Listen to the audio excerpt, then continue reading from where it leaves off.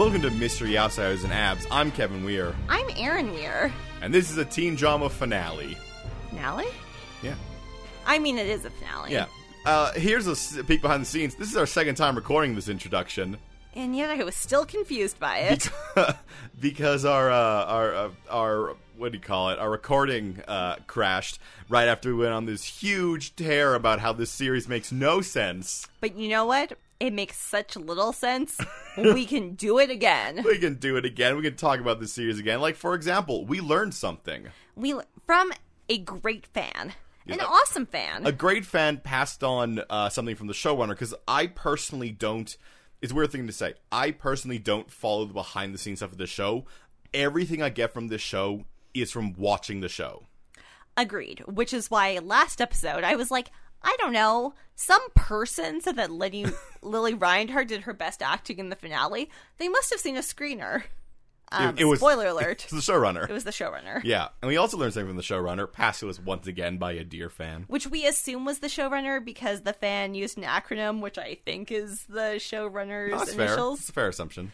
Anyway, thank you, dear fan. We learned that this entire TV show has spanned over 4 months. Which means that it has gone from September to January.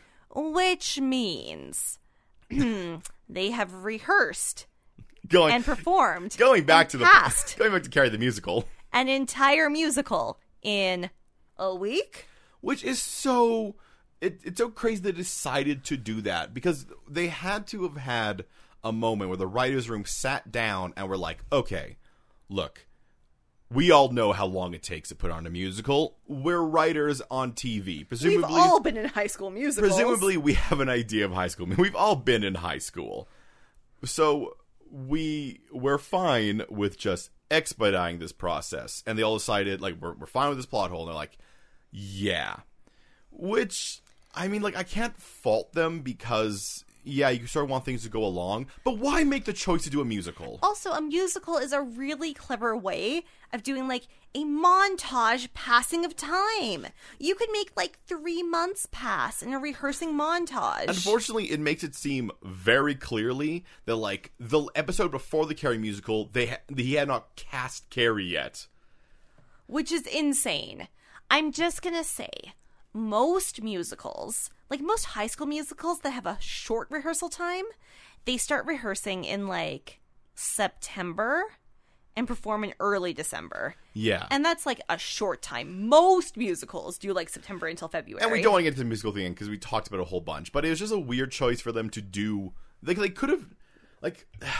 They definitely were like, we want to do a musical, and they set that down, like, we're going to do this. Because that would be like doing a pregnancy in one episode and being like... Because it's so time constrained. You know how long it takes. Okay, let's talk about pregnancies. Them babies? Oh yeah, we see more of Polly's babies. We saw them in an earlier episode as well. Yeah, those babies are not... Those babies are a good 6 months old. Like, they're gonna start walking soon. Yeah, if we assume that this... Man, I thought they said second semester. I swear. Unless the second semester starts in, like, November...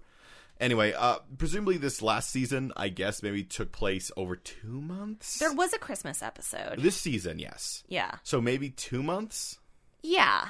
Okay, so this season... Because did it become winter this season or last season? Last season, because last season was maple harvesting time, which is not in October. And when did the snow come? Because that was a thing. That was last season. That was during the maple syrup harvesting time. They were in the snow. So, first season, 4 weeks. Second season, 3 months, I guess. Who knows? Those babies are not that. You can't. They are not enough babies. Now, let's be clear. That actually is something that is just a TV thing. Like, for anyone, we're playing on a little bit, but you can't put that super young babies on TV for a few reasons. But some of them being logistically, like, you can't. Some of them being legally, you can't. But, like, maybe you just don't show the babies and their faces and their cute little arms waving around, and you just show people holding bundles. Yeah, you do the American Sniper thing where he clearly has a fake baby. You ever seen that scene? Do it just like that. There's a scene in American Sniper where he picks up a baby, and the baby is definitely not a real baby, and and he holds it in his arms, and it is uncomfortable for everyone involved, including the audience. Semi-relatedly, let's talk about how Luke Perry Andrews and Moose are just wandering around that town like they've never been shot in the heart. Yeah, no, they're fine after being shot not long ago. If it's been 4 months, they were shot like 2 months ago max. Yeah, a friend of mine bumped her head and it has like changed her life. Yeah, where is Moose's concussion? These guys got shot. Like Moose got shot a lot. Yeah. And he's just like, whatever. Yeah. Where are the concussion symptoms? I mean, I don't think they got a concussion. Maybe Moose. I mean, maybe Luke Perry fell down, hit his head. Maybe Moose, like, fell down, and hit his head. I'm just gonna spoiler alert for this episode. Yeah. Are you trying to tell me that Jughead Jones should not have a concussion? Oh no, he should have every concussion. Should Jughead Jones be walking around this episode? You know what? Let's get into this episode. We will talk about this because there's things I want to say about that. So this is it. This is season 2, episode 22. Brave New World. Brave New World.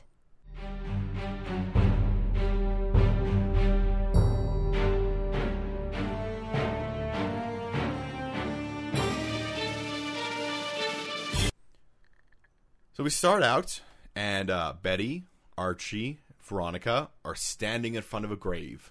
Talking so cryptically. And then Betty... so sadly. And Betty touches it, and on the grave it says... Forsyth Jones the third. And we're like, oh, it's a dream. But cool. Whose dream? And we're like, is it Betty's dream? No, it's Jughead's. Oh, all right, I was going to go through a whole thing. No, Kevin, the show gives us no suspense. I give you no suspense. I don't think we need to. I think we all knew that Jughead was not going to die in the second last episode of the season. But, you know what? Cool, whatever. But what he does wake up into is a long-winded story from FP as he explains what happened that morning. Jughead Jones, he wakes up into a brave new world. Yeah.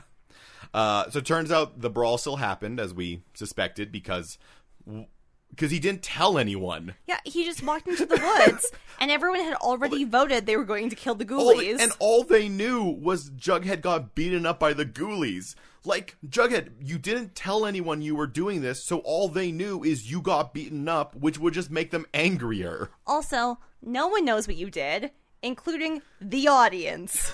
Yeah. In retrospect, having watched this entire episode, there is no payoff of what Jughead did. I'm not even sure what the deal he made with Hiram at the end of last episode was. Yeah, he was like, I will give myself up. So and then Jughead will be murdered and then all will be well? I guess so. Anyway, so yeah. Not only was there a brawl, though, Fangs is alive. Yeah, turns out, once again, off screen, turns out the deputy lied to FP because the sheriff is in Hiram's pocket, I guess. And then Jughead, is it Jughead or one of them, goes on this huge tangent. They're like, oh, of course, they lied to us that Fangs was dead, which would make us get in a fight with the ghoulies, so that we would have a fight with the ghoulies, which I guess would mean that that our trailer park, we would lose our trailer park because we got in a fight with the ghoulies, and ghoulies burned down our trailer park. And that's a really good thing for Hiram because plotting. Yes, and as FB says, it was like shooting snakes in a barrel. And I leaned into the screen and I slapped Skeet Ulrich in the face. And I'm like, you just said that. You said the line like shooting snakes in a barrel. But Kevin, the trailer park fell. The serpents were defeated. Many of them ran out of town. Some of them went into hiding. Some of them joined the ghoulies. Some of them, who knows? I don't know. I don't care about any of this. And I don't know why. I don't know why anything is happening anymore. Because, Kevin, this is a damn Shakespearean drama. It's like I'm in the coma and I'm just getting like parts of what's going on in the outside world, but it's getting melded in with like someone left the TV on, so I'm getting like Days of Our Lives in there. FP, not a real character in the Shakespearean drama, just a messenger from Sparta, delivering the news of the battle. Or that guy who ran to marathon and then died. And ASAP. Then died. My favorite person from Greek history, the 45-year-old man who ran to Marathon to let him know that they won and then died. 26.6 miles. Too many miles. For a 45-year-old man at that time. For anyone. Don't run. Don't run a marathon. If there's one thing that you can take from Mystery Outsiders and Abs, it's don't run. Don't run. Don't run. Don't try. Especially 26.2 miles. Too many miles. Don't try. Don't try at all. But then we cut over to Betty, who also visits Jughead into the hospital. Yeah, we get a lot of Jughead time. And they talk about Hal and how Jughead is so sad he wasn't there for her and how atonement is necessary. And all I could think in this scene is, I'm like, so does Betty have $1 million?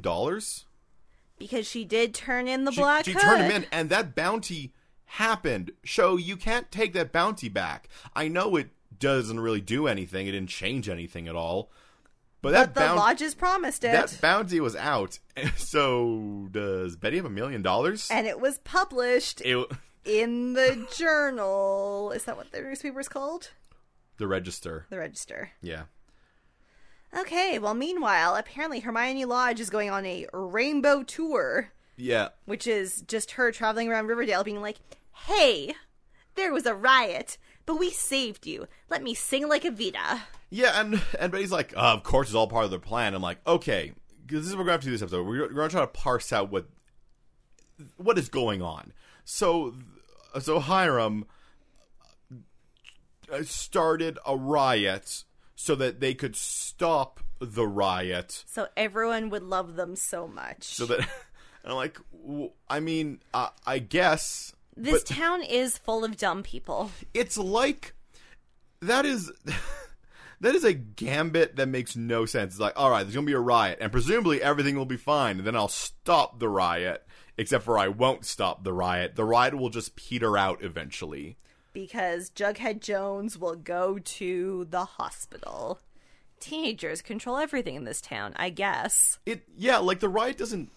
There's no definite end to the riot. It just, like, peters out. I think the sun rises. And they're like, all right, everyone, the curse has been lifted as the sun rises upon us. Let's all go home. I just want to talk about what happened to the whole thing where Kevin took a picture of all the hot dads and posted it on Instagram being like, hot dad, save teenagers. Well, unfortunately, Hiram went onto that Instagram profile and commented, this is obviously fake. Fake news. Fake news. What Hiram did that night is he cyberbullied a bunch of children. Great. Hiram was very busy. He started a riot, I guess. He tricked a bunch of snakes into serpents, sure, whatever. Sure. A bunch of serpents into fighting. So he started a riot, he started a gang fight, and then he cyberbullied a teenager. So that Kevin eventually deleted his post. Yeah. He was like, I thought my dad was hot. Well, I mean, the unfortunate thing is that he posted it on Instagram when we all know that what Riverdale uses is sometime soon, Graham. No, quick ounce. Quick ounce. Better than sometime soon, Graham. No. Which means Riverdale would definitely call it sometime soon, Graham. I mean, yeah, they probably keep Graham as well. Quick ounce was too good. I like Kevin. the idea that there is this, like, Centerville has all the, like, actual clever names for things. And then Riverdale has, like, the really off-brand. Well, like for example, that town, instead of having the 4 seasons, they have the 4 elements. Clever. Yeah. Sorry, the 5 seasons, they have the 4 elements. I understood. Anyway, don't worry, Luke Perry Andrews. Hermione may be going on her rainbow tour, but Veronica will not rest until you win. Which means she's no longer running for student body president. Archie is now. I guess. That is unclear. Yeah. I definitely thought they were both dropping out. All she says is, like, I guess I'll drop out. But I have other things to do. What she means is now... Well, she figures that with Archie winning that, it will be, like, good for... Luke Perry Andrews. I don't know. It feels like the best way for her to, like, screw over her parents is to just be like, I don't support them. I don't like politics. Like, she doesn't have to... She doesn't have to, like, go against them. She could just go out and have, like, a party. It's true. And that seems like a very, like, Veronica thing to do. Is like, you know what I'm going to do? I'm going to go to a bar, underage drink, and get arrested. Unfortunately, the only bar is the White Worm. Yeah, not any of the other bars we heard. They've slowly closed down in the last 4 months. So anyway, our teen detectives get together to do some teen detecting to figure out who the second Black Hood is. Yeah, and there's a suspicion that it's Hiram, but not Hiram. A Hiram proxy that he has hired. Yeah, because they're like, well, we're pretty sure Hiram would do it, because if the person's attacking Luke Perry, then presumably it's about presumably about the election. They say it's political. And they're like, okay, yeah, fair enough. Very importantly, during this scene, Archie says, presumably, and welched. Yep. Which means his language processors are upgrading. Well, they're doing Shakespeare now. It's true. So he's, so they're like, oh, you know what it could be? It could be that sheriff. Let's investigate him. And I'm like, no, I like to believe, I've been proven wrong many times, that Hiram is smarter than to hire up one person to be the sheriff and a hitman. But it would mean the sheriff could never find the hitman because he'd be looking for himself. But he would know not to look for the other hitman. Like, it would be dumb to be like, hey, I'm going to make it. He didn't hire him to be the sheriff. He's getting paid as the sheriff. He just gave him a job. It's like, all right, you're going to be the sheriff? Also, why don't you do some hitman stuff? It should have been Andre, because then Andre would still be alive. I love Andre.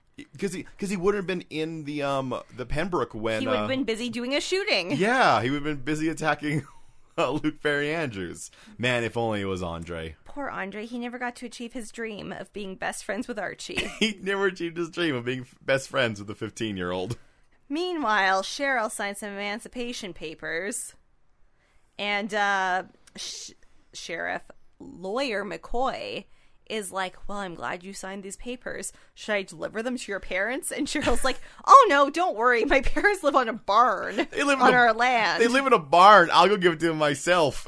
I'm like, okay. On brand, sure. Yeah, you know what? That seems reasonable for you, Cheryl. Go up there and give it to them. So she does. But what she sees is not just her parents alone by themselves. What she sees is Hiram Lodge in the barn. And because Cheryl's a drama queen, she goes... And her mother overhears, and she goes to look outside the barn door. But Cheryl, now being... I don't know how to describe Cheryl anymore. Don't get me wrong, she's still chaotic neutral. She is still the most chaotic. But she vanishes like Batman. She's in a barrel. And she's in a barrel. She goes into a barrel. It's very video game-like. Her logic there is like, oh god, my mother is coming. My evil mother is coming. Guess I better get in this barrel. No one will look down. And her mother doesn't look down. Oh, because her mother can only look up. She keeps her nose so high. Kevin, I've never seen Deadpool. Is Cheryl a female Deadpool? Because he seems kind of chaotic neutral. No, because she's not immortal. She's been... I mean, she's been hurt. She might be. She is a vampire. No, I wouldn't say she's a female Deadpool. Deadpool makes more sense than she does. Great. So, literally meanwhile, yeah. Betty drives home where Alice, or walks home, I don't know, Betty goes home. Yeah. And Alice Cooper has gone real crazy. Because people are coming up and taking photos of her house, and she decides just to shout at them. There are so many looky-loos. They are such tragedy whores. Yeah. She, this episode, she's real, like, sad housewife. She's very Carrie's mom. Yeah. Stop. With less religion. Stop using Carrie's mom. I don't think you understand it. I'm trying to do what the TV show wants me to do. I think it only wanted you to do that for that one episode. Then it wanted you to forget it forever. Well, I refuse to. Fair enough. Alice Cooper stands on her front porch and screams, "Look! This is where the Black Hood lives! Is this what you want?" I like the idea that also there weren't people there beforehand, and she just went outside her house, started shouting it, and people are just taking photos of her. Quite possible. Betty chases them away. Yeah, Betty chases them away. Then Jughead has left the hospital. Yeah, he's fine. I mean, let's be clear. He's very scratched up, but he's fine. Kevin. Yeah?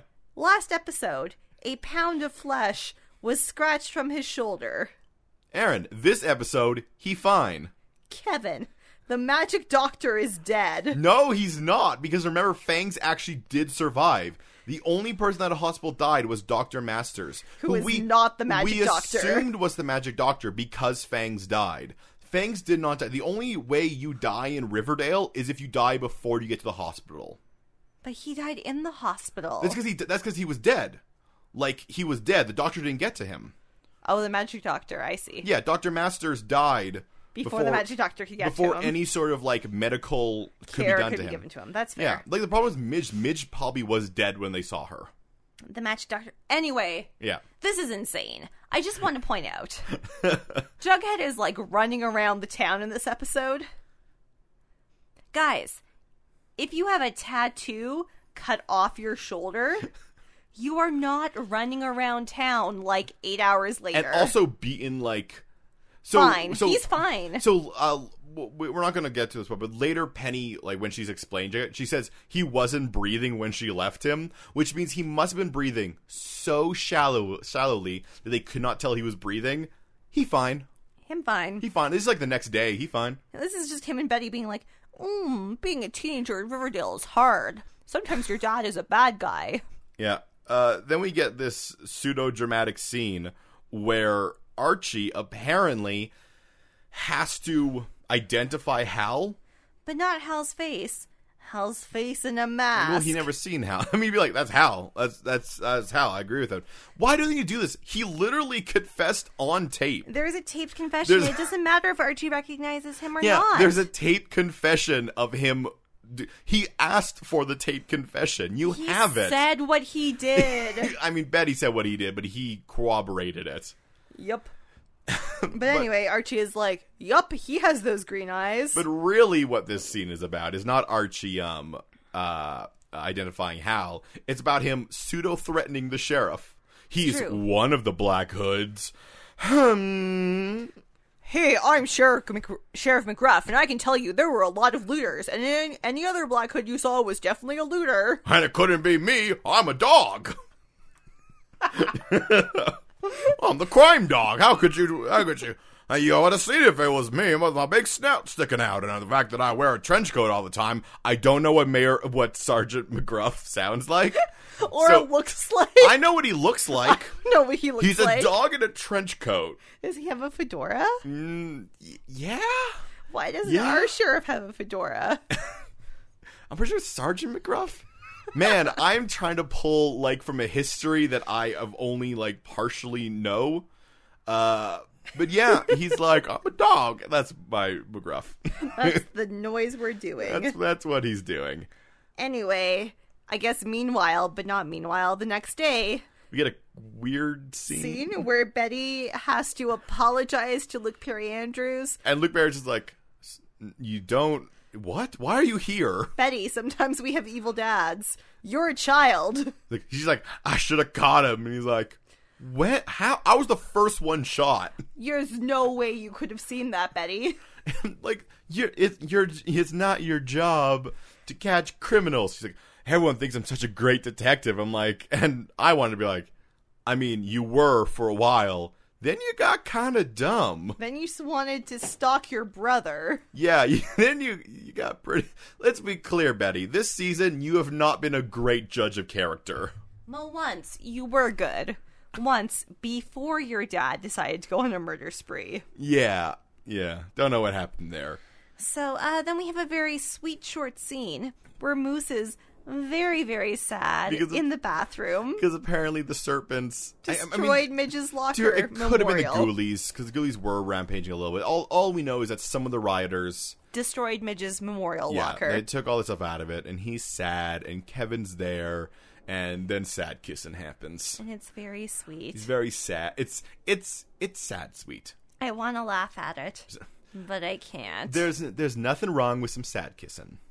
So we get the scene where we learn that not only did Veronica drop out and I guess make Archie now run, Reggie drops out because he likes chaos. No. Reggie says why he dropped out. Reggie's like, I guess I'm not ready to be a leader of men. True. I mean, to be fair, yes. you tried to shoot a boy and then ran and hid behind a dumpster. And you're very lucky because there's no repercussions. Yes, you trying to shoot that. I mean, the riot kind of took over for it. But yeah, you were so easily manipulated. You should not be in charge of anything. And then Josie is not going to run for president because she's an artist, not a politician. Yeah, she's like, I don't know why I did any of that. I guess I wanted screen time so I could be a main character. And then I guess Betty and Jughead are also dropping out because... Well, no, Betty's not running anymore because she's like, there's no way I can run. She says that in an earlier scene. Oh, yeah, and she's not going to school. We forgot to clarify that. Betty no longer feels comfortable going to school because her dad's a murderer. Which is fair. Like, her reasonable. Dad killed Midge. And then Jughead is like, no one's going to vote for the Jughead. Yeah. Despite my miraculous recovery, no, they're gonna. The thing I actually want to get out of this scene has nothing to do with that. Is the fact that I think Reggie and Josie are dating. He does have his arm along the couch behind her. And later when Josie's going to sing, he gives her a look of like, yeah, girl. So they might be seeing each other. Which would be awesome, I think. Yeah. We do get some mention in the scene that Archie is not running unopposed. There is still Ethel. Who apparently has been running all along. And, no, she announced because she hates Veronica. I forgot about that. Yeah. I mean, in this episode, it's not very good either, because essentially what happens is they're like, oh, and also Ethel's running. Then they turn and look at a poster of Ethel, and then she doesn't appear in the episode. I just want to point out, yes, that. Yes. Also, it was very unclear to me up until this point that literally any of these characters were all running for president. Like, I definitely thought they were running teams. So one of them was running for president and one of them was running for vice president. Because that is how it was presented. Yeah, I mean, they were running as teams because Josie was on Team Reggie. I mean, they all had names as well. Yeah, but I thought it was like Josie and Reggie are running for president and vice president. Yeah, I don't get it. I don't get it either, Aaron. It doesn't make any sense. That being said, at my high school, not your high school, but my high school in Ontario, we didn't have president of the student council. We had head boy and head girl. Yeah. So I guess they're running for that. Except that no, it's president. They say president. Except that Ethel doesn't have a head boy to run with, and then when everyone else drops out, it becomes a single vote race. It makes no sense. It makes no sense at all. But we get a more important scene. Yes. Where we find out that all those dumb baby serpents who were going to dumb burn the school down are getting kicked out. And I'm going to be clear here.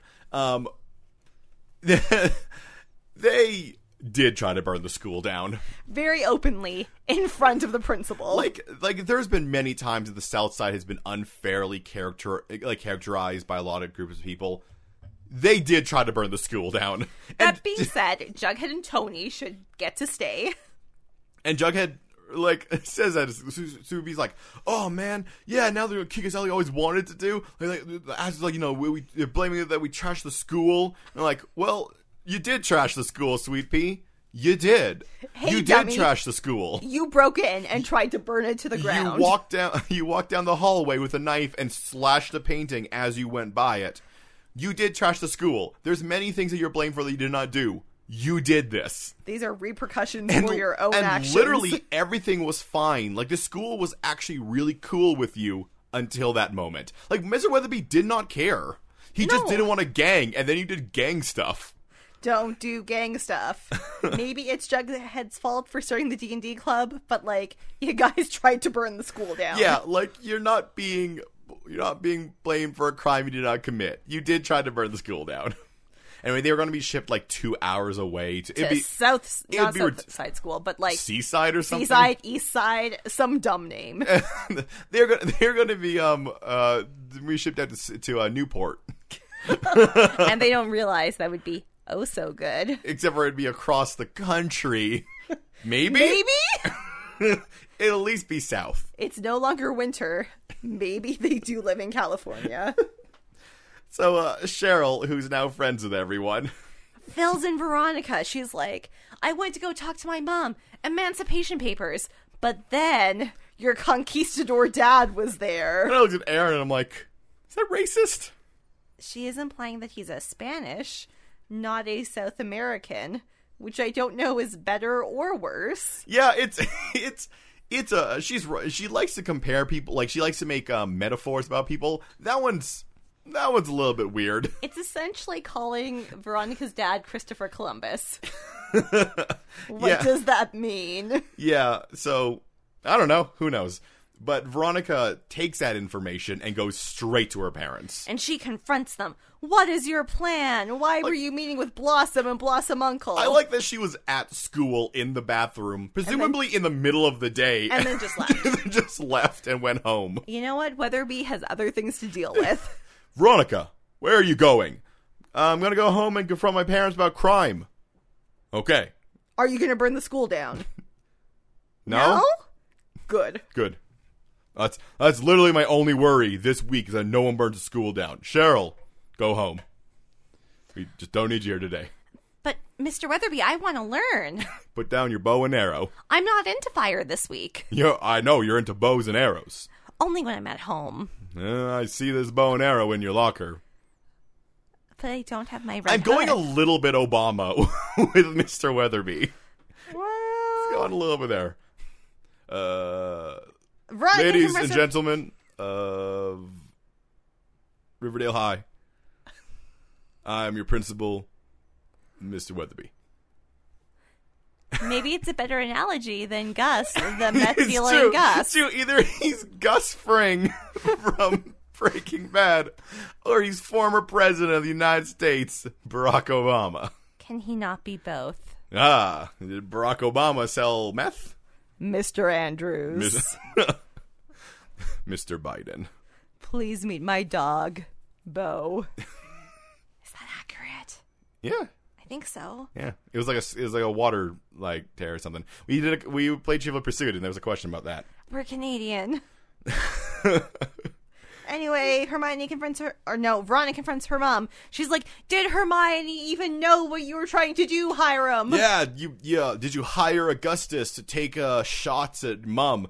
And Hermione stares at Hiram like she had no idea this was going on, which made me go, Hiram, let your mob wife in on the plan. She loves the mob. Why? Literally, all of this would have been fine if you had not decided randomly to not tell her that, but tell her everything else. Because she loves the mafia. Yeah, if she's super into the mafia, if you're like, all right, honey, to sort of like help with your plan, we're gonna stage a shooting. Don't worry, everyone will shoot blanks. Even the police. No one will hit anyone. Everyone's in my pocket. Yeah, I mean, true, he could do that. He could just make everybody have blanks. And Hermione's a good actress, I think. Yeah. Do you think he was like, should I tell her? No. She acts so much better when she's surprised. Why didn't he tell his wife, who apparently is like big mom? It makes no sense. His plan is written by an 8-year-old.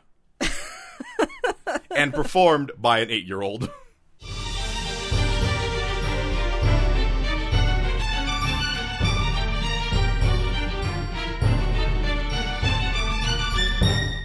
Hey, Aaron. Hey, Kevin.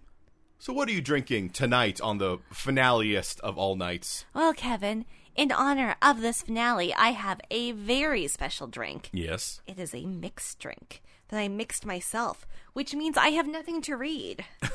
This is a very special beer, a Lindemans Labic beer, which means it's a fruit beer, which means it doesn't even taste like beer. And it's alliteration. It is deep.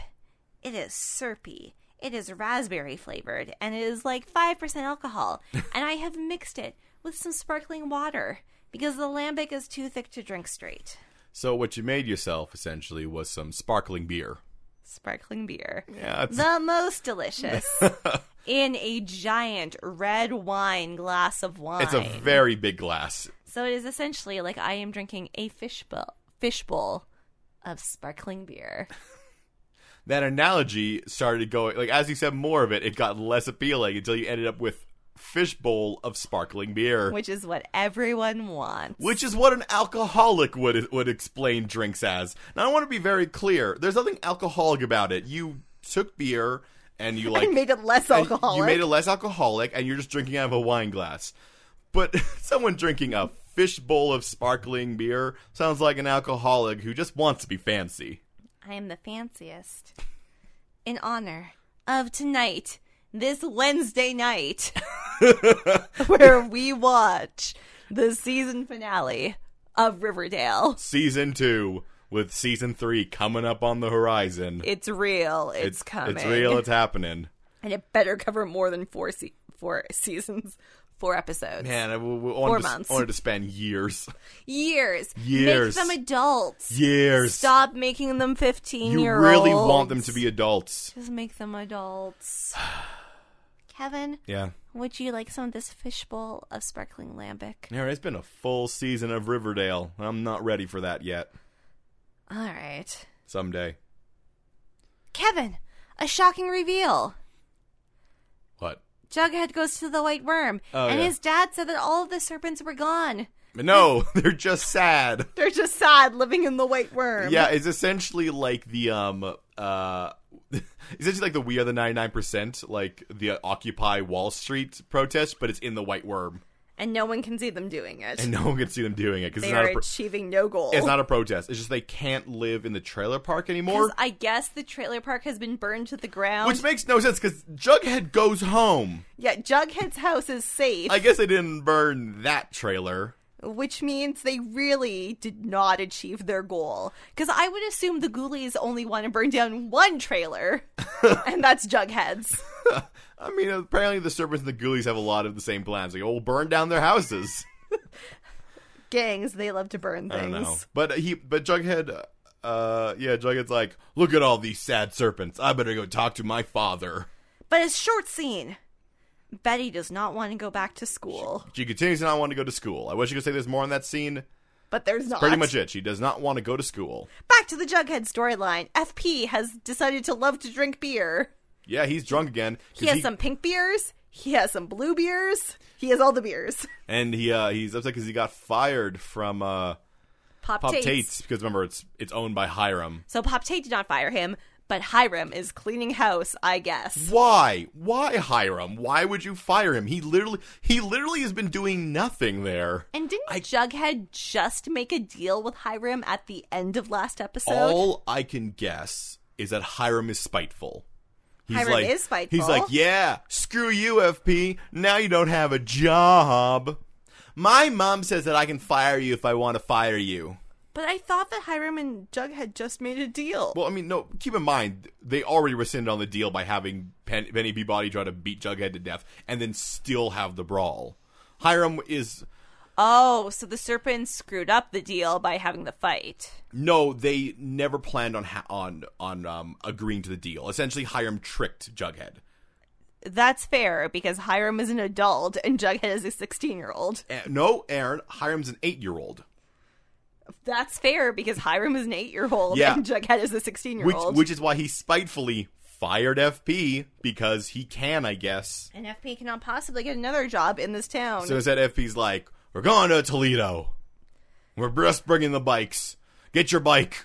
Let's go. Put your bike on your back. But wait, I have to sleep it off. I'm very drunk. But we're going to get on the bikes. Pick up all your clothes and put them on the bike. And then, in 8.5 hours. And then wear your bike on your back. I'm sleepy. My name is Skeet Ulrich.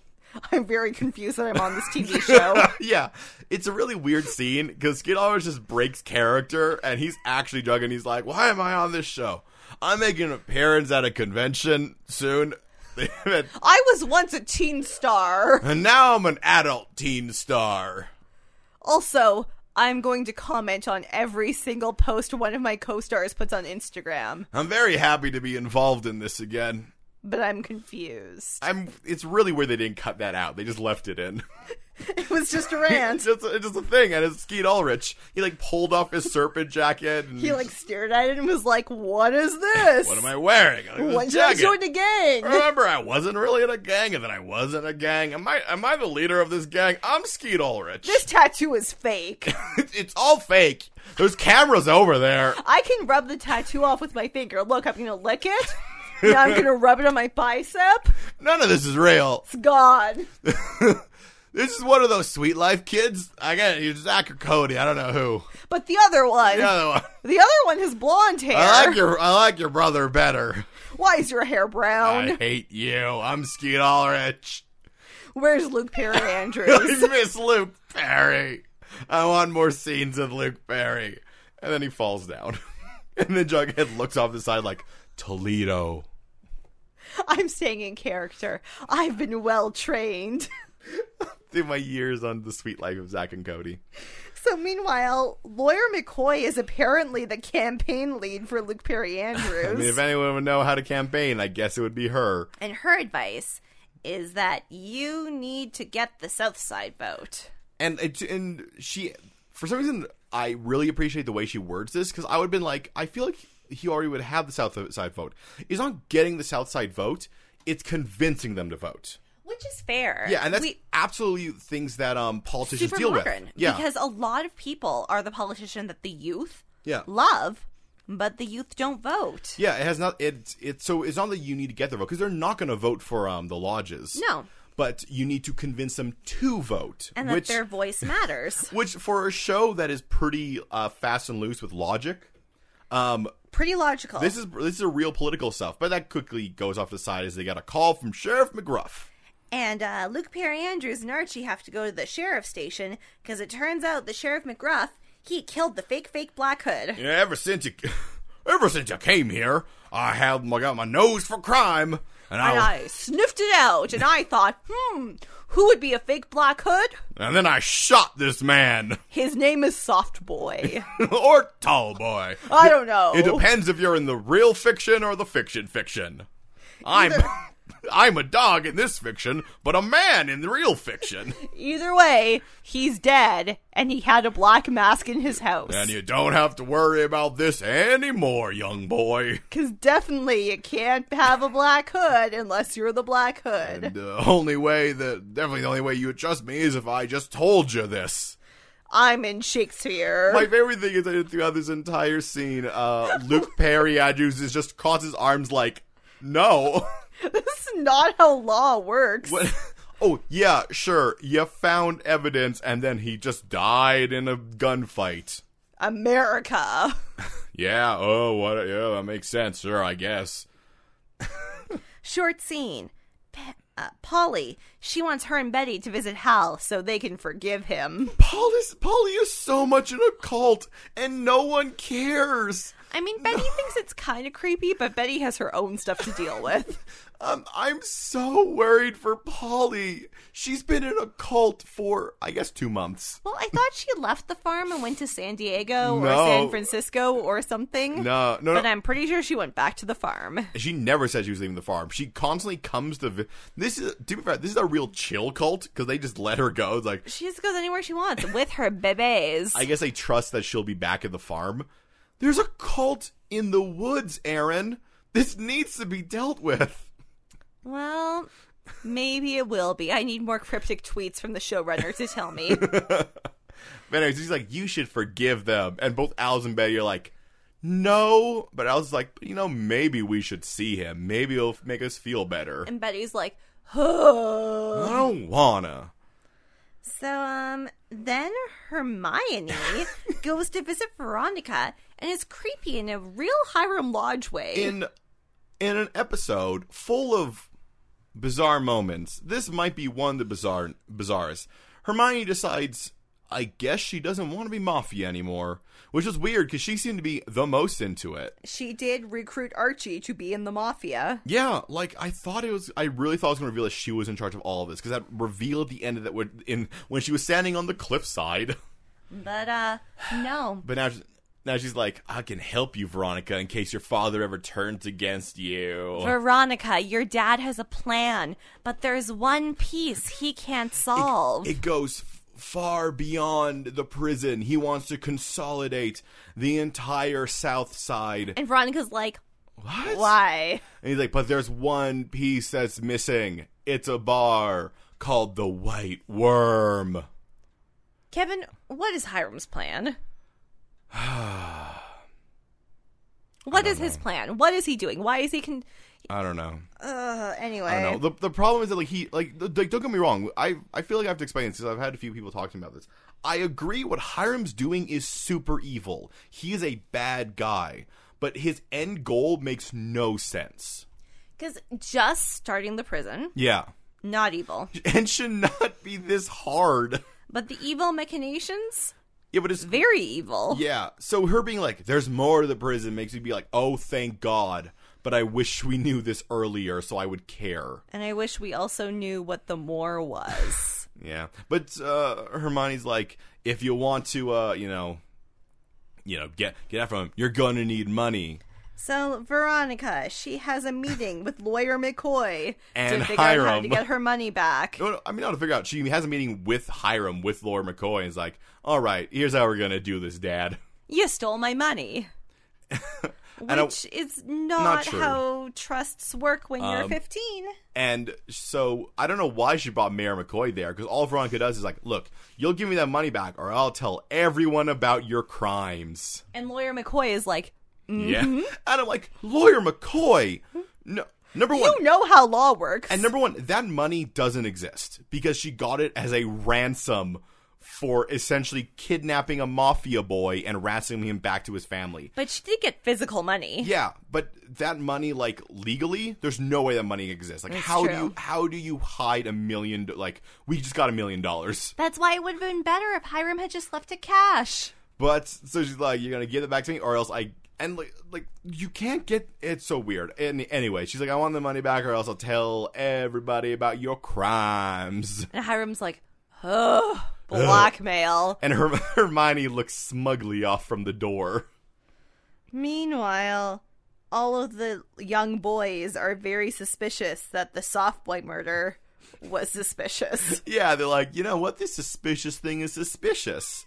What if it's collusion? Short scene. Penelope Blossom is very, very angry that Nana Rose will be the guardian of Cheryl. She knew this already. Yeah, why is this a surprise? Anyway, and then Cheryl's like, I'm going the White Worm because I guess I'm a serpent now. And then Penelope's like, oh, the White Worm. You can't go there. Not tonight.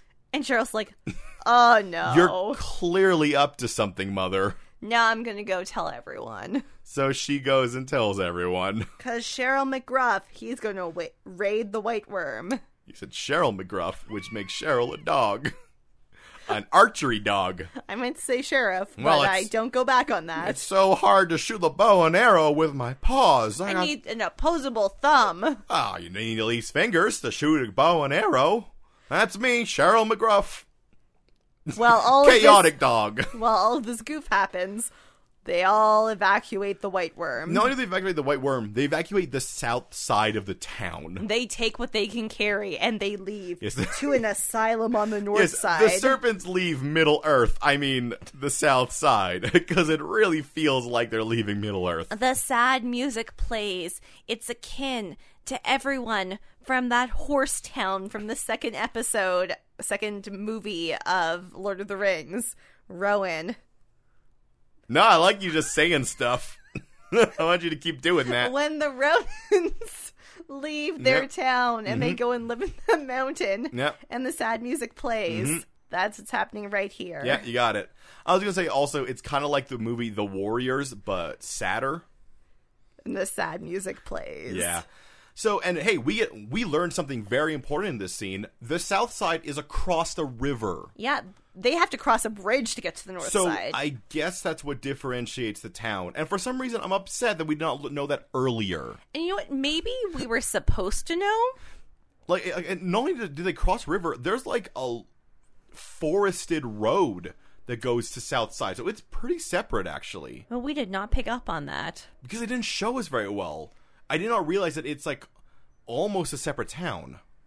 Yeah. Aaron, what if the South Side is another town that's called South Side? It's not even Riverdale. I mean, the other names of cities we've learned are Greenville and Centerville. That's true. They are bad town names. I can imagine a town being called South Side. And we just... But then... So this is a town rivalry. How did Jughead always go to Riverdale High, but always live in South Side? Well, it's like when we lived in Maple Ridge. You can live in Pitt Meadows and go to Maple Ridge. Yeah, but it was hard. Yeah, but still. Jughead liked his friends there. But he never lived in... Okay. But his friends were there.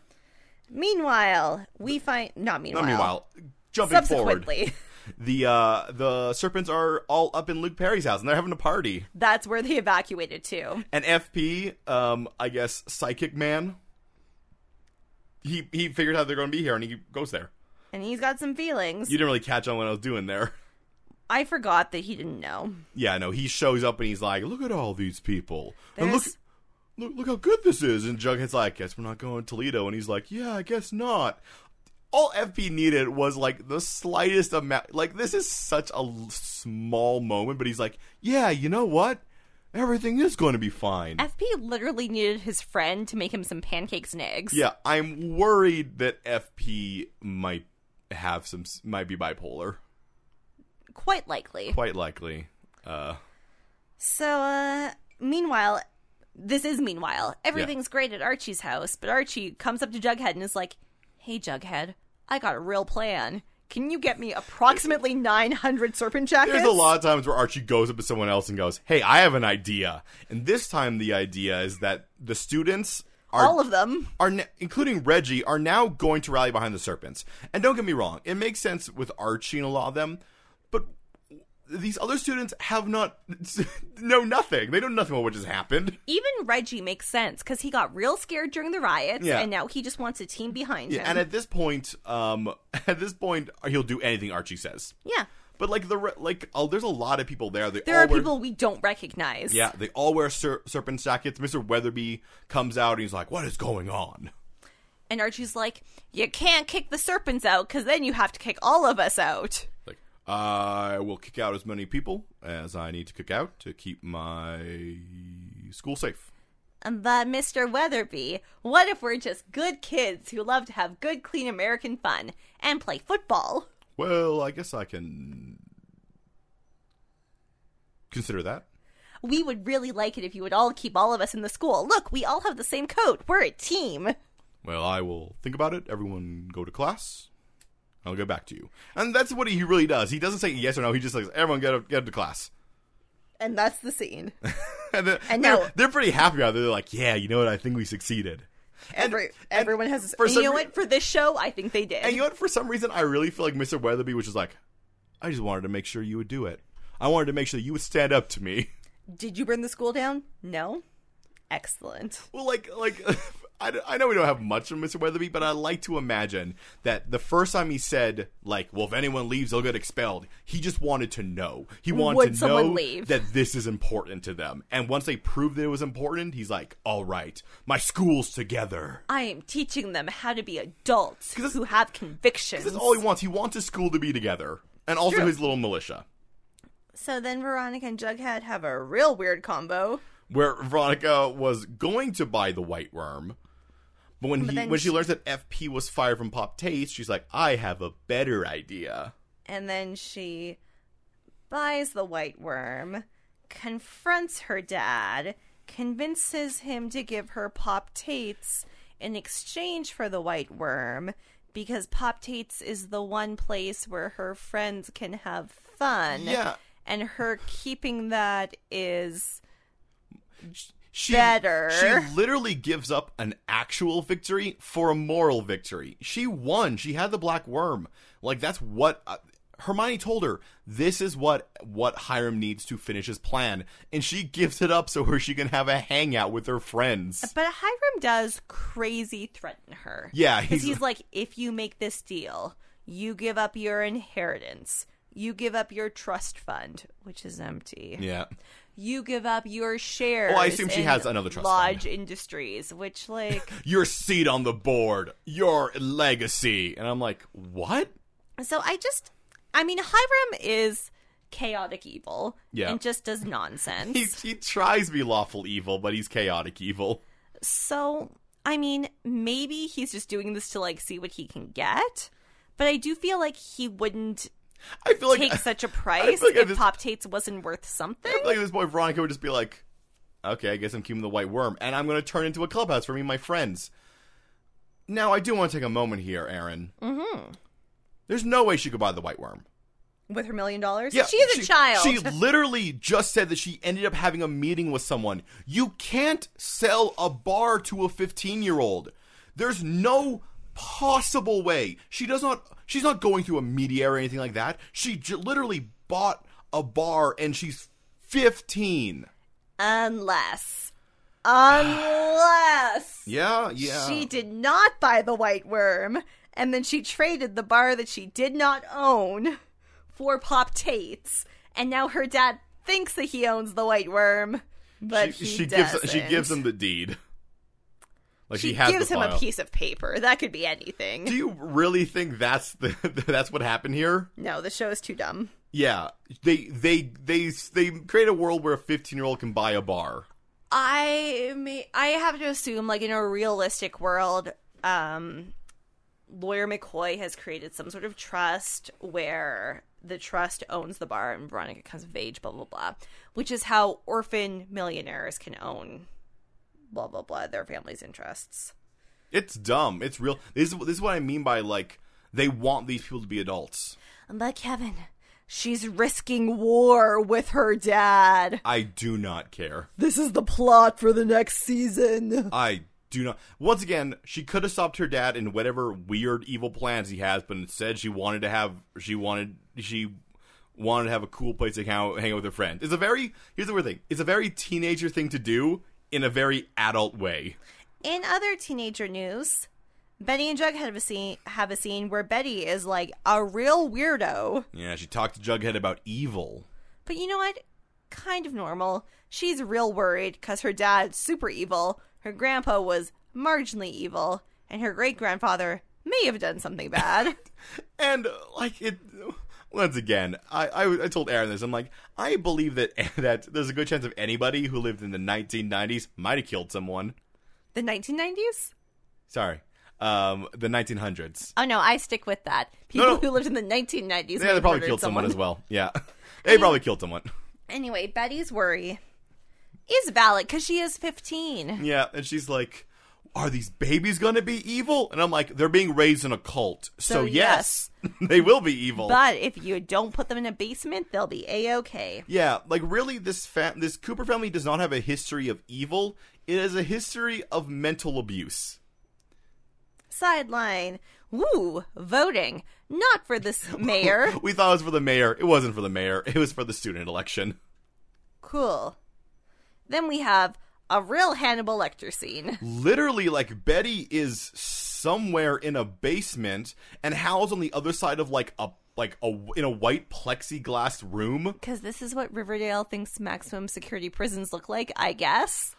No, one of them watched The Silence of the Lambs and was like, we're going to do this exact same scene, and it's not going to make any sense. And Hal, he confronts Betty. He stares into her eyes. He tells her that she's the only one who can understand him because she has that evil inside her. The evil he has, blah, blah, blah, blah, blah, like, something. I'm like, no, I mean, like, yeah, I mean, don't get me wrong, your dad did bad and he killed a bunch of people, but you're the only serial killer in this family.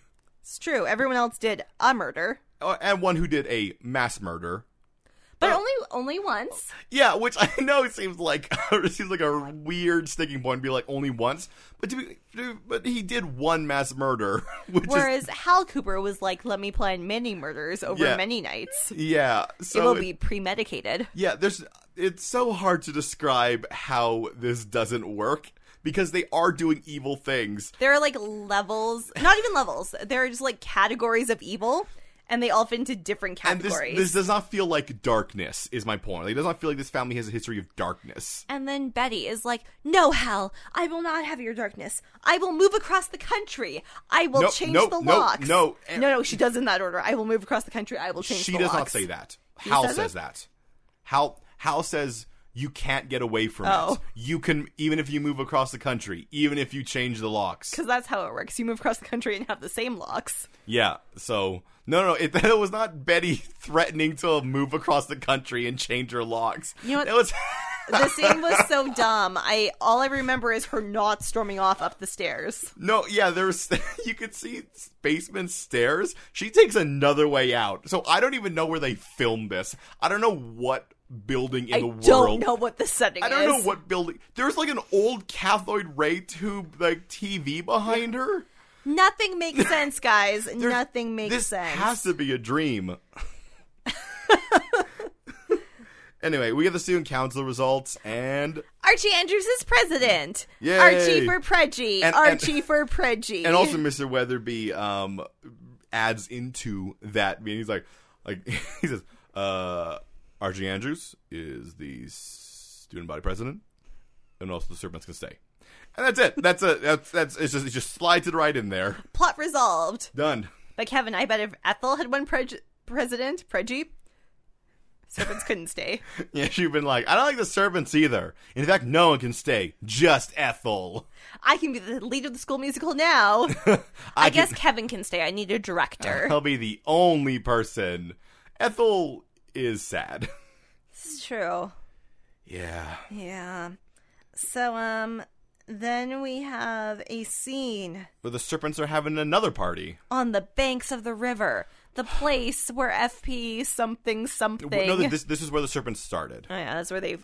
60 years ago, something. Okay, so I need to take a moment here because what's about to happen makes no GD sense. Presumably you've watched it. If you haven't and you're just following along with us, what's about to happen is the most bizarre moment that I have seen in TV history. So I'm going to say this in the order it happens. Yes. FP does his momentous speech about how the serpent started on the banks of the river 60 years ago and something. But now he makes his stand. Now he will say goodbye to the serpents. And we're like, okay? He says, Jughead, come up first here. He says, for good. This so you're time. like, oh, all the other times were fake. Okay. Yeah.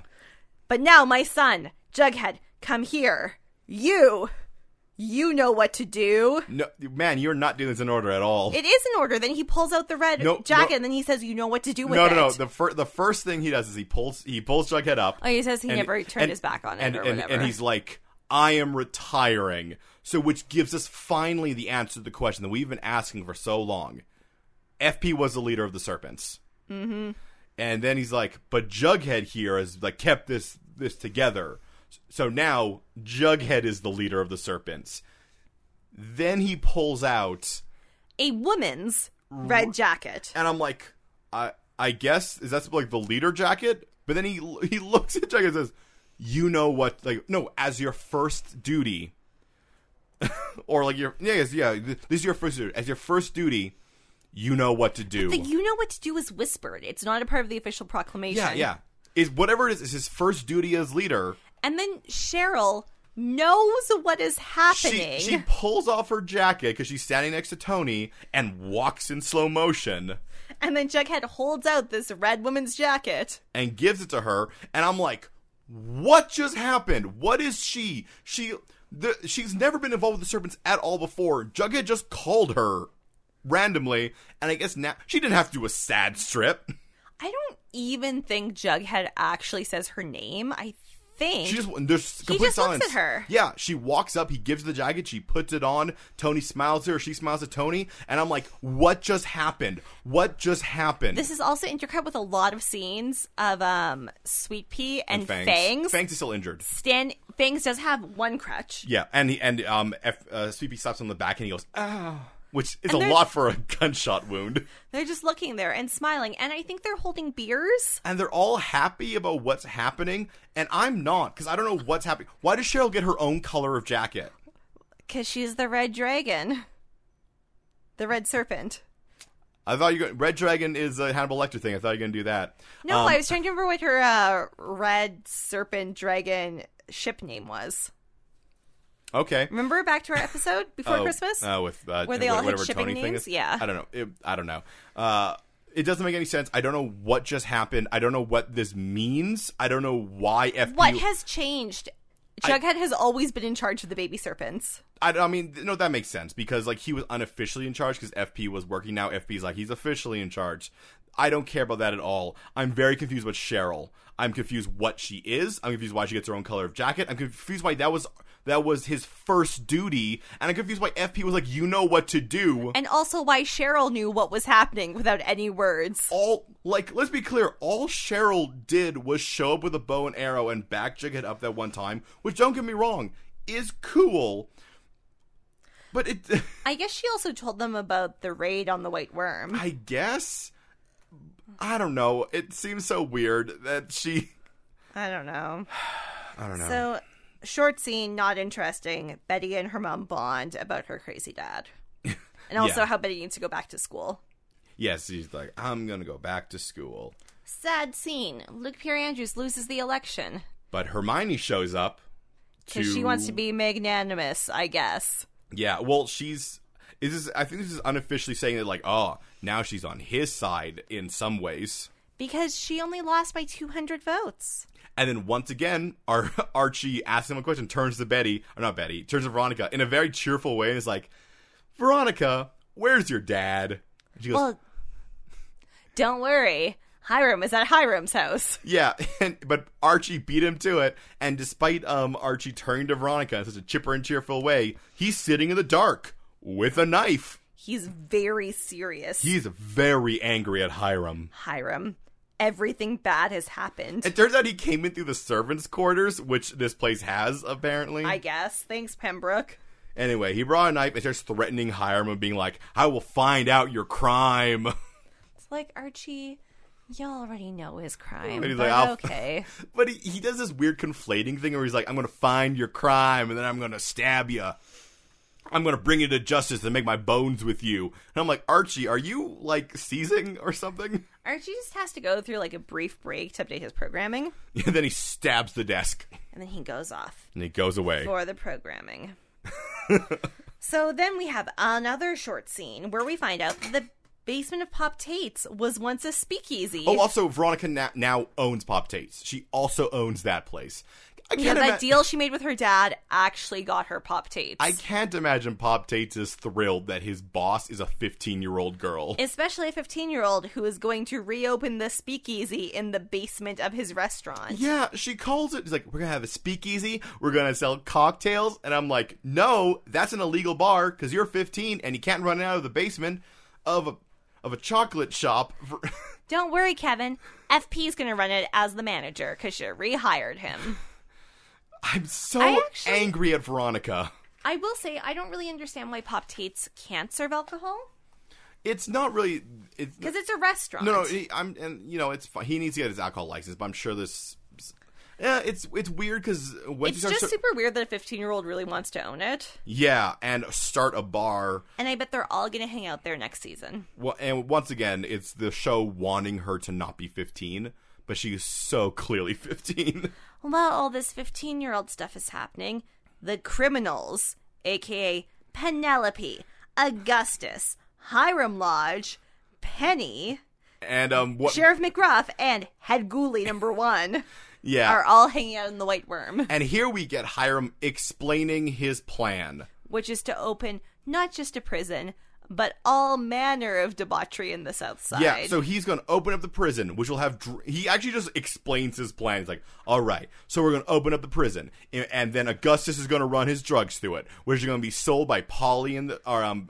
Penny and the Ghoulies. Penny and the Ghoulies. And then Penelope... is like, excuse me, I thought you were going to open a brothel. I'm like, what? Wait, what? Hiram's plan is to turn Riverdale into, like... The Old West! The Old West! He's gonna be like, yeah, then we're gonna have a saloon, and we're gonna have a bank with a big, giant door on it. And hey, Sheriff, you're gonna shoot anyone with your sharpshooters. Bang, bang, bang, bang! Because once again, he's 8 years old. We're gonna shoot people at dawn! Yeah! On the streets! High noon, Aaron. Pistols at dawn. Pistols at dawn, but high noon's when you... Shooting on the streets. Yeah.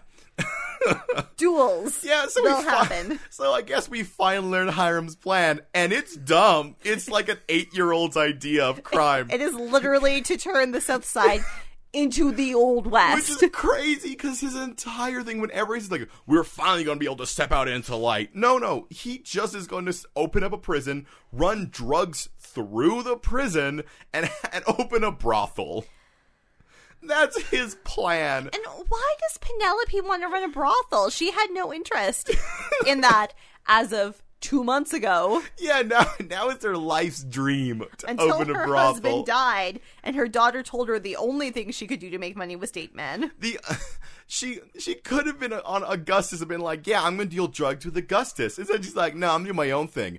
I'm going to brothel. And Hiram's like, of course, Madame Penelope.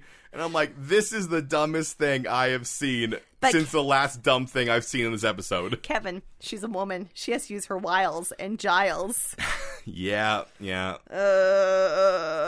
Anyway, we get to Polly talking to Alice, and we get a little bit of a setup for next season. Where Polly, Yeah. is going to convince Alice to join the cult. Yeah, she's like, Alice, I know a guy at the farm, and I could bring him here, and he could, like, talk to you. He'll make you so much better. And I was like, yeah, maybe. And I'm like, Alice, you know it's a cult. You have to know it's a cult. You're so smart. You run a newspaper. And then Polly, like, sips her, like, whatever she's drinking, and, like, gives this evil glare at Alice. And I'm like, so I guess that's a plot for next year. Except for it was set up this year that she's very clearly in a cult.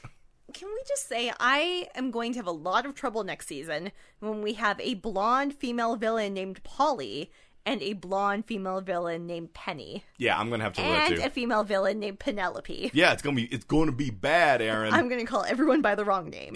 But hey, I guess we're going to get a cult thing next season, which is cool. It's cool. I wish it was this season, because it was set up this season, and she's definitely been in a cult for a long time, and no one. I mean, it's not surprising to me because Betty does not distracted. care. And no, she doesn't care. Honestly, like the amount of time she's been to the Sisters of Quiet Mercy and has not shut it down. I don't think she thinks organizations can be bad. But Kevin, now the cult will directly affect her by affecting her mom. I swear, if she goes to the cult, she's like, you better let my mom go, or else I will reveal how evil you are. And like, fine, your mom can go. And then she just doesn't deal with them. I'm going to burn this place to the ground. And by this place, I mean this TV show. Yeah. All right, well, let's go through this quickly. Okay, so then Betty and Jughead have some sex at the 5 seasons. Jughead effectively proposes to her. She's going to be the Serpent Queen. Which is not what Cheryl is. She's just something else. Teen marriage. Cool. Yeah, I'm like, that's effectively marriage. But then we get this foreshadowing from Jughead being like, but none of this matter for what happens the next day. Something terror. Yeah, so we see it's a pep rally. Yeah, when they're going to crown, I guess, Archie president. As president. But me and Aaron spent the entire time being like, Archie's gonna get shot. Josie's gonna get shot. Jughead's gonna get shot. Mr. Weatherby's gonna get someone's gonna get shot. Spoiler, no one gets shot. Archie gets crowned. No, he doesn't. I know he doesn't. But Hiram shows up. Yeah. Hiram has a real sneaky look. And stares at Archie. Then Archie looks at the police. Because the police storm in and they arrest Archie for killing that kid that Andre killed that Archie weirdly claimed to kill. Claimed to have killed. And I'm like, there's not much. Like, here's the thing: there's not much evidence for it. But Hiram does own the police. Yep. And they're definitely going to do because he left. He told everyone else that kid just got away. There's enough circumstantial stuff that if no place is on his side. Yeah. But once again, the reason Hiram's doing this is spite. He's not doing it because Archie's an actual threat.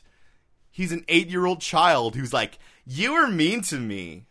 But don't worry, dear audience, because Lawyer McCoy, is definitely on Archie's side, which means former Sheriff Keller, who's a real police officer, 32% of the time, is also on Archie's side. Also, he was a real police officer last episode when he arrested Hal, but I guess he's not a cop anymore. He was allowed to be a cop just long enough to arrest Hal, and then he's like, all right, I guess I'm back and gone again. I'm a civilian. Anyway, I will guess that this storyline will last for approximately 2 and 1/3 episodes. And then we'll come back for another third of an episode later in the season. Hiram's real bad at crime. He's so bad at crime. Like Archie could have done nothing to him, and he's just like, I'm gonna do this because you are mean to me. Oh. He's an 8-year-old man against 15-year-old children. I'm Hiram Lodge. And you yelled at me, so now I'm going to get you arrested for this crime. I'm going to open a brothel. Bang. Bang, Bang, bang, bang. bang, Bang, bang, bang. I'm Hiram Lodge.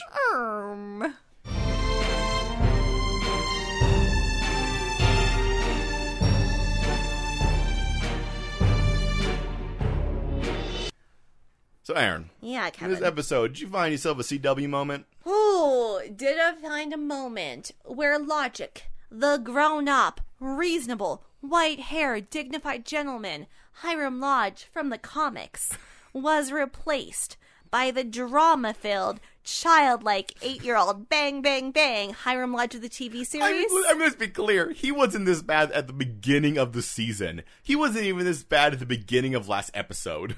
Replaced by the bang, bang 8-year-old Hiram Lodge of this episode. There we go. Why, yes. Yes, I did, Kevin. And what was your moment? My moment, where logic was replaced You already did it. You already did the thing. by drama. Just say it. Just say your bit. You already did your long bit. I was just, like, preambling. No, my I got sentence. it. Just say your stuff. It's when stupid lawyer McCoy helped Veronica to get her trust fund back and then buy a bar. Because all Veronica, because there's no way it's legal. Veronica just did it by threatening her dad by revealing his crimes. And she could have done that all along. She could have done that alone. She could have done that by the scene in The White Worm where she got Pop Tates. She didn't need a lawyer. She did not. But you know what? Then we would have forgotten that lawyer McCoy was a lawyer. No, we saw her do stuff with Cheryl. And we also saw her do stuff with Luke Perry Andrews. That was more of a political advisor than a lawyer. That's true. Yeah. Kevin, did you find a CW moment? The fact that Archie had to identify Hal, despite the fact that Hal admitted on tape to doing it, and Archie saw him with a mask on, and they put a mask on him, he's like, oh, that's definitely him. There's no way that can hold up in court. Also, Kevin, Hal Cooper does not have green eyes. I guess he does. I'm going to look again. I assume he does. I'm not going to look again, but... No, he didn't have to do that. That was just an excuse to get Archie at the sheriff's station, and I feel like they could have done another way that wasn't so like I have to go and identify your dad. Then he goes there and he looks at him. He's like, no, it's him. He's one of the Black Hood. Like, it's just it's dumb. It's just to like. Do you actually think the second Black Hood is Soft Boy? I'm willing to accept that this show would do that, because here's the thing, it actually is not that interesting to know who he is, other than the fact that he was hired by Hiram. I just didn't think the second Black Hood was tall enough to be Soft Boy. I don't think he was played by Soft Boy's actor. That's fair. But I would believe that it was Soft Boy. I honestly don't care who the second Black Hood is, because he's Hiram. He's Hiram. Like, whoever he is, he's Hiram. I'm so disappointed that he is Hal. Like the first Black Hood. I really wish the second Black Hood was something more interesting. Yeah, because all it did was feed into that like dark, like family darkness thing, but it didn't give us a good, like, if we knew the family darkness was like, if they actually did a better darkness instead of just like kind of gray, like, don't get me wrong, it's so hard to describe. Murder's bad. The problem is, though, the darkness is all nurture. Yeah. None of that darkness is nature. It doesn't feel like it's nature. So Betty just has to be raised better, which she clearly was by her crazy mom. Yeah. To not be a murderer. Like, that's the thing. It's not established that the darkness is something that's, like, innate in all of the Coopers. It just feels like they've been mentally, like, abused, which sucks, and it's a terrible thing. Yeah. But, like, none of it feels natural. Like, Betty didn't even have this idea of darkness until it was planted in her by her dad. And, like, nurture and nature is actually super interesting. Yeah. But we're not playing that argument on the TV show. They're going really hard for fate. And Jughead's trying to be like, circumstances. And she's like, no, not circumstances. Fate. Look at these monster babies. It's innate in all of us. Yeah, it is what it is. Yeah, it wasn't a thrilling ending, which sucks because we kind of came into it like hoping to get some cool stuff out of it, but we got pretty much like what we expected, except for like, and there were some moments in it that were just completely bizarre, like whatever the hell is up with Cheryl, and learning that Hiram's plan is just as like dumb and like obviously evil as we thought it would be. Like, I kind of wish it was smarter. Like, him, like, I'm opening a prison. Everyone hates the... Like, if you're going to run drugs through it, maybe don't open something that everyone automatically hates. But, I mean, you couldn't expect No, he did expect they all automatically hate it. Knew, that's why he did all the other stuff, is because he knew they would hate the prison. But, like, a normal city would not automatically hate it. Yes, but I think he knows that this... Like, he went into that knowing that they would hate the prison. That's why he kept it a secret. Yeah. So he knew they would hate the prison. And then... But he decided, I'm going to take something that people hate and do crime through it. I'm like... And open a brothel. They'll be cool with that. I feel like if I didn't have this podcast, don't really need to see next season. That's sort of what I said as well. There's no cliffhanger. There's no thing, and I'm not saying you need a cliffhanger, but you need something that draws me back and makes me go, yeah. I guess I'm kind of excited to see the cult, but they've done so badly with this. Deal with the Sisters of Quiet Mercy before you bring in a cult. Yeah, because the Sisters of Quiet Mercy is already pretty cultish. This is true. Polly went from one cult to another cult.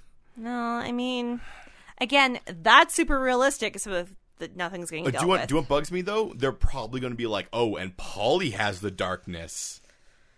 Because, you saw that look she gave. I mean, Polly does have the darkness, so I accept that. But, that part of that's nurture, because she was in a cult. She's indoctrinated into a cult. No, Polly's bad. She dated Jason.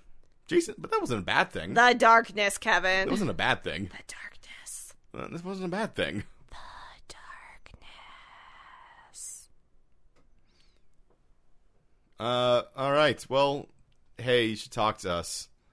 Yeah, you know what? We have a long time to talk about Riverdale. This is our enthusiastic ending for the season, where we're like, hey, you should talk to us about what just happened. You know what? There's interesting stuff now. Yeah. Give us your theories. Give us your favorite characters. Give us your predictions for next season. Hit us up. We are on social media. We are on Instagram. We are on Twitter. We are on email. It's all Podcast MOA, Podcast MOA. Our email is podcastmoa@gmail.com. Yeah. I mean, I think that's about it. I think you hit all of them. You can also rate us, review us, subscribe us. Yeah. I'm pretty sleepy, I'm going to be honest. So, hit us up.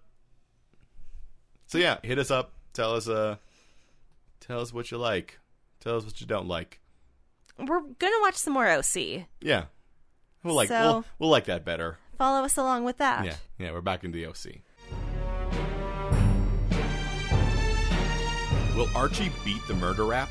Who from the farm is coming to talk to Alice? Will Hiram ever use that Zoltar machine to become little again? For answers to all this and more, join us next season on Mystery, Outsiders, and Abs. A teen drama fan cast?